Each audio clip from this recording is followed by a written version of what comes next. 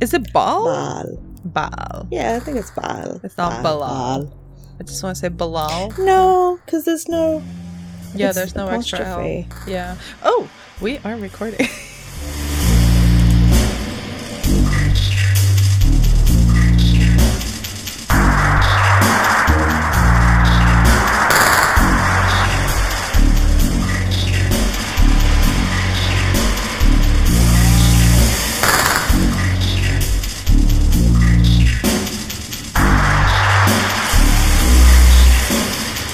Hello, I'm Anna Bogutska.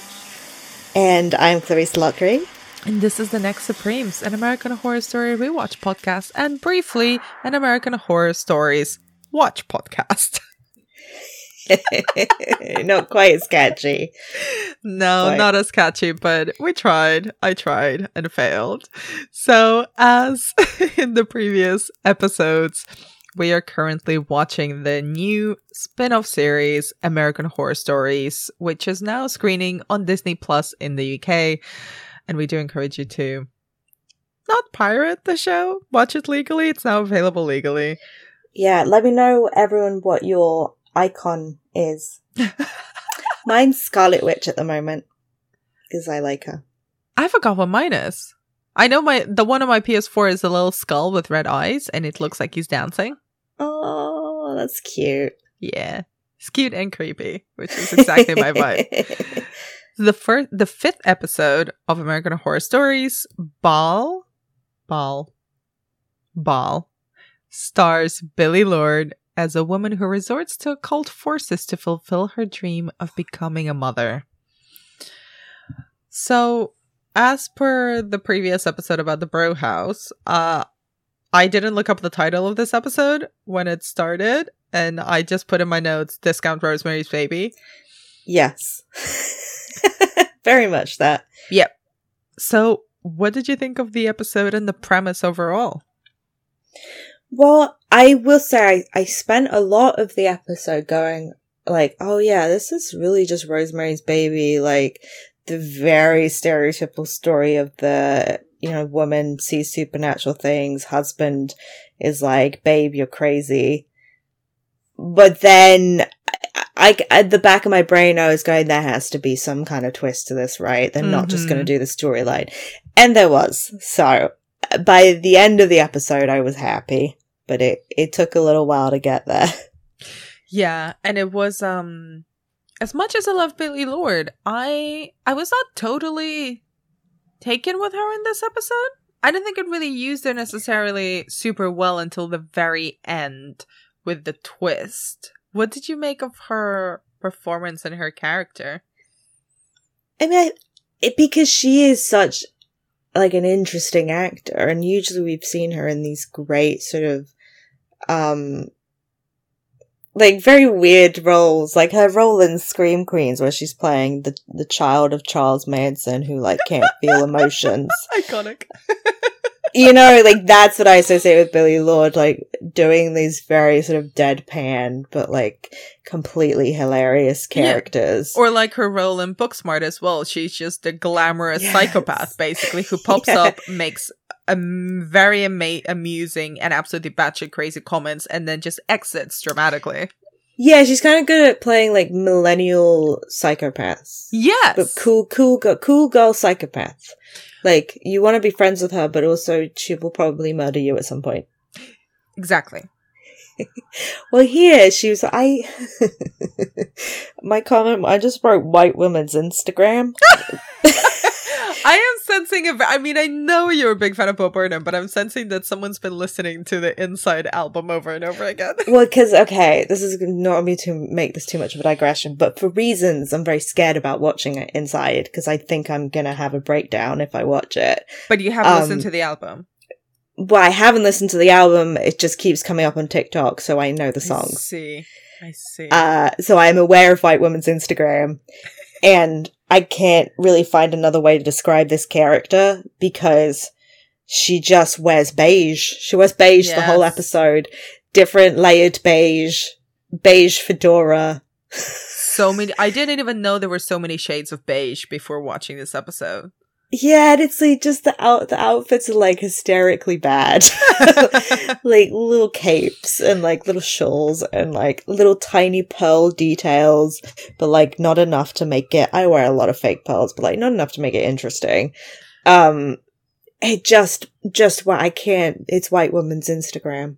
The really funny thing is that this is even more so than the previous ones, the previous episodes. This episode feels so extremely LA industry and also completely characterless. Like the house where she lives in, and we're told that she's some sort of rich heiress as a kind of throwaway excuse as to why she has a lot of money and can afford to do 6 rounds of IVF and not really work or have a personality.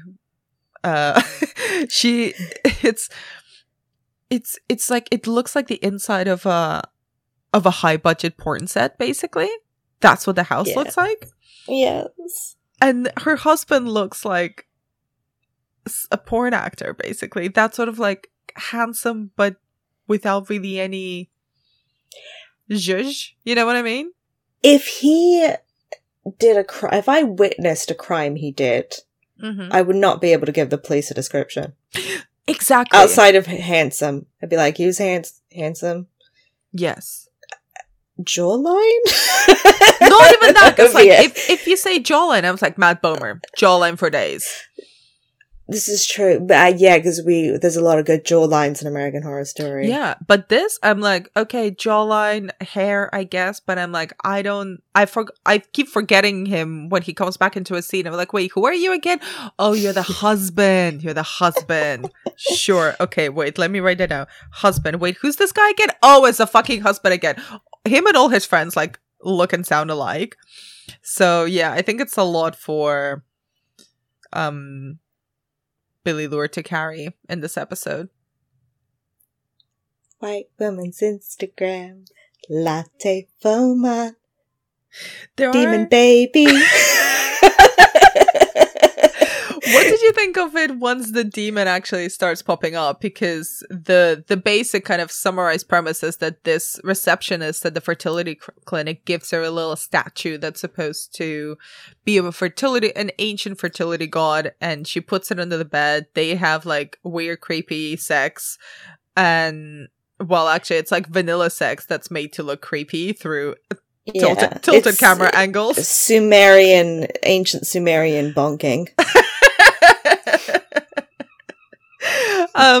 And cue baby.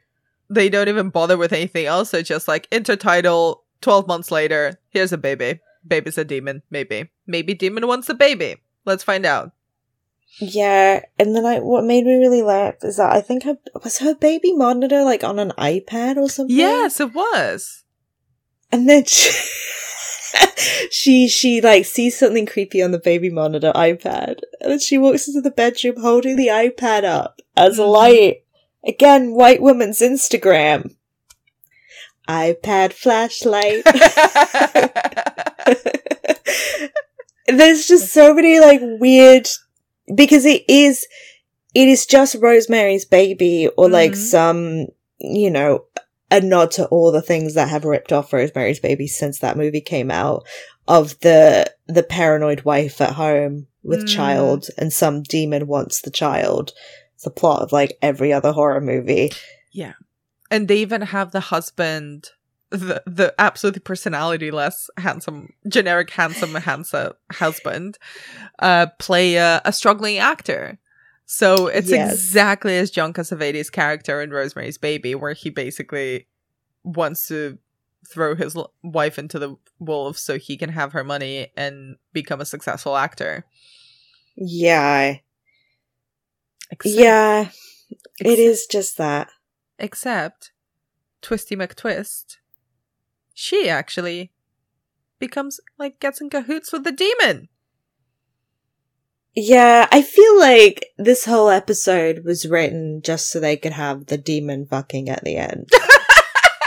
Right? I don't think... Do you know what? I think... Okay, I perhaps have a hot take here.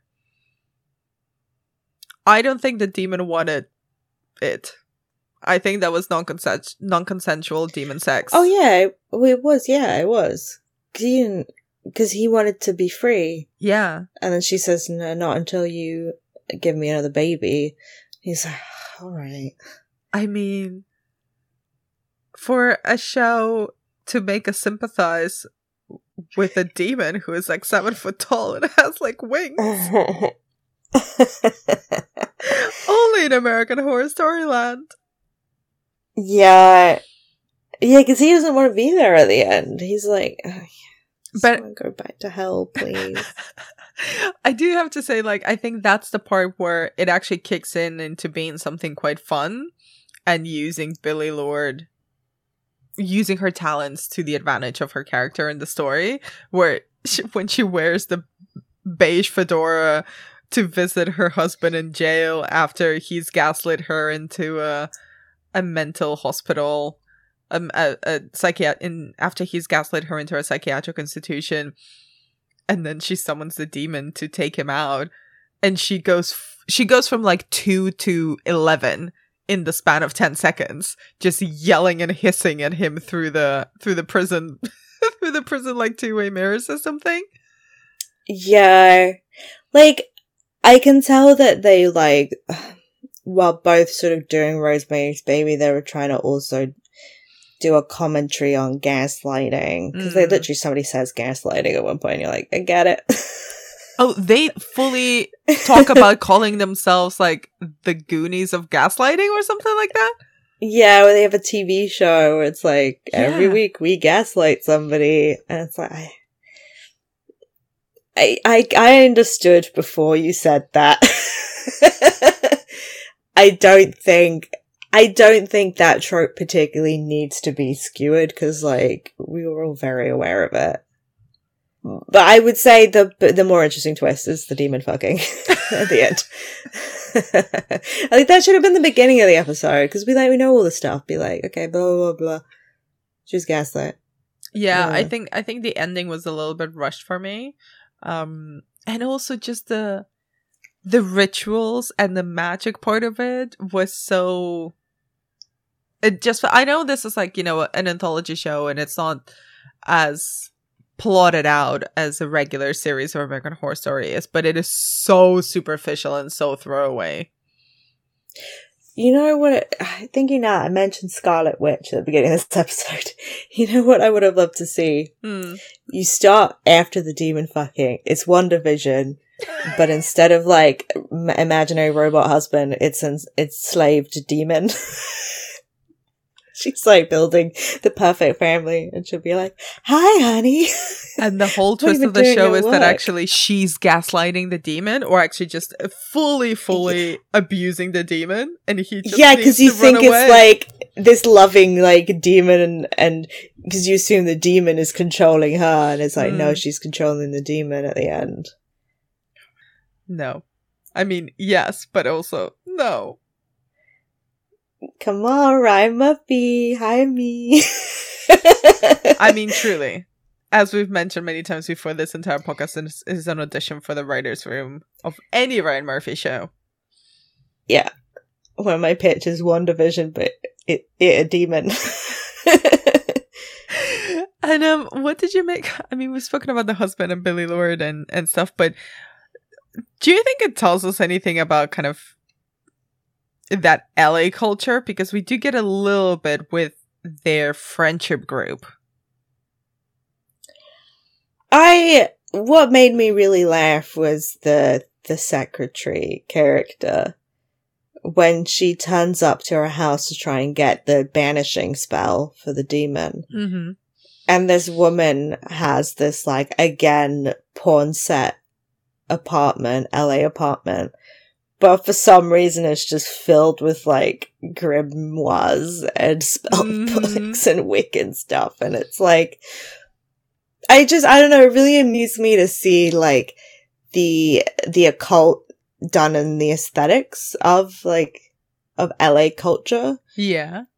In the way that it's sort of like commentating on the fact that LA culture can be so soulless, and it's such a soulless aesthetic that, it's no coincidence that the Scientology, like, head office is in LA, right? Like, that's, everyone's so like, nothing ever has any meaning attached to it. So like, if, you have a cult, you know what, the cult's just there, whatever, no one's gonna point out that it's weird, because they painted it blue, so I guess it looks nice now. Sorry, did that make any sense? I just, no. But you know why I think it does actually make sense? Because this whole episode, I didn't think is like really makes full sense. I think it's probably, out of the ones that we've seen so far, is the weakest one for me. Because I don't think it really has that much to say about fertility or about LA culture or about like rich beige people culture either, or about like struggling for success in the entertainment industry while also having the privilege of having like a rich wife who will just pay for your lifestyle while you do that, while you play corpse number 3 on NCIS. So it's just, everything is just a lot of throwaway exposition and bad props. Okay, wait, can I rephrase let me try and reattempt the point I was making. Okay, do it, go for it, I'm listening. I think what I liked about it is this presentation of LA culture as nothing ever has any meaning attached to it. It is all aesthetics, right? Yes. It's entirely aesthetic driven lifestyle. And so I think there's a point to be made in like the way that like cult stuff, Scientology, and you know, there's other LA based cults can get their claws into LA so easily is because there's no meaning to any object. Like nothing has any weight attached to it. So like no one's gonna actually interrogate the Scientology building because it's pastel blue. It looks nice from the outside. So it sort of like fits into the LA culture because the LA culture has no, it is that vapid that's the insidious side of it. It's like, do you remember remember when there was that weird LA trend for like this weird appropriation of like Kabbalah bracelets and things like that, and it just got very strange, where there was like there was no weight to it, there was no meaning to it, but it was the aesthetics of the bracelet became very popular. Yeah, because Madonna and people wore it all the time. Yeah, and it's like that stuff's so insidious of like just taking things. It's kind of like an appropriation, but then I think the flip side of that is that you have things coming in. You know, like weird detox diets of like drinking this one colored shake, and like the weird detox trend becomes so popular because the cups that they come in like are really aesthetically pleasing, you know? I think there's something in there, and it made me really laugh when she went to the apartment of the receptionist, and she just had like it was the ugliest, like blandest apartment, but she just had spell books for some reason. But the apartment, you know, like it didn't look like the creepy like gothic apartment. It was just, as you said, porn set style. But it's just like whipped out an ancient idol. Like, there you go. What I did also find like quite strange, and kind of perhaps a missed opportunity. And I almost expected it to go this way, and that it didn't. And it was a little bit of a whiplash for me. So when she has this whole very weird, stilted paragraph that she says in the fertility clinic, where she doesn't just want a child, she wants to carry a child. Like, she wants to be pregnant. That's her thing. Like, she wants to experience pregnancy herself, not just have a child via surrogacy or adoption or anything like that. So it's like, okay, so maybe it's gonna go into like some sort of body horror thing. And I think pregnancy is it's fucking fodder for horror anyway. And I don't speak from personal experience because I've never been pregnant. But it's like everything is just weird and intense. So it's like, oh, maybe Demon Baby for the rest of the episode, but it really skips it from the moment where they have the Sumerian magic sex to, oh, there's a 6-month-old baby already. We're done. Like, none of that stuff. And I understand, like, special effects and things and budgets and time, but I did expect perhaps that it would go down that route, and we spend a lot of time with characters who are not that interesting and very little time on why like pregnancy and motherhood are such fodder for horror stories. Because I think the gaslighting thing was what they thought was the most interesting part of this episode, right? That's what I think they thought, but it not isn't. Really. No. The demon fucking was cool, but like, listen, it's demon abuse. Yes. Yeah. I don't think the demon wanted to do the fucking. Yeah, I guess we didn't really see enough to see whether he was consensually, you know, because it cut right at the moment. Yeah, yeah. When they started to do the fucking. I don't want to get into the specifics of demon consent. No, me either. And I feel really odd that I'm mostly sympathizing with the demon in this episode. I did not expect to go down this route. That's so funny. Is there anything that you wanted to talk about this episode? I guess just Vanessa Williams from Candyman. Oh my god! Yes. Don't have anything to say about it because they didn't really give her that much to do. No. And it didn't really. I don't know. There wasn't any connection to Candyman, but she's cool, and I like that she was there. The only other thing is the housekeeper for the big beige house has this very stereotypical, like, sees the statuette of the demon ball and, like, runs away, you know, doing the muttering something in Spanish. Basically muttering in Spanish, and because she's Latin American, and like crossing herself, doing the cross on herself, and David's like, no, I go now because no demon shit for me. Yeah, did you understand what she was saying? I mean, she mumbled it. Yeah, but... no, I understood what she was saying. Do I remember it? No. I would have loved it if it was like nonsense. it was sort of like, it was quite a caricature. It's like, oh no, el demonio. Okay. Oh, so it's like, yeah. You know, yeah. But again, stereotypes is all we get. Yeah, that was pretty bad because they never like subverted it at any point. Yeah, and at the end, the rich white lady who doesn't have to work and just inherited a lot of money just got away with everything and now has a strong hold on a demon. Latte Foma, demon abuse. I think you really need to watch Inside. Like, it needs to happen. I'm scared. You have to. I will watch it eventually. I will watch it. I just know it's going to be like a whole thing when I watch it. It is a so whole I've thing. got to wait for the right moment in my life to be ready for it. We'll be back next Wednesday with the next episode of American Horror Studies. Something completely different. That's the fun part of this show.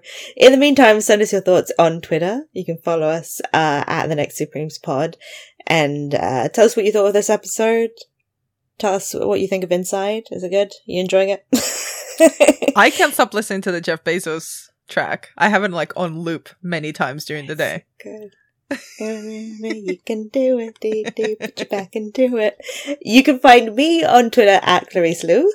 And I am at Anna B. Demented. I'm gonna start a campaign for you to watch Inside in like the most cocoon protected way you possibly can.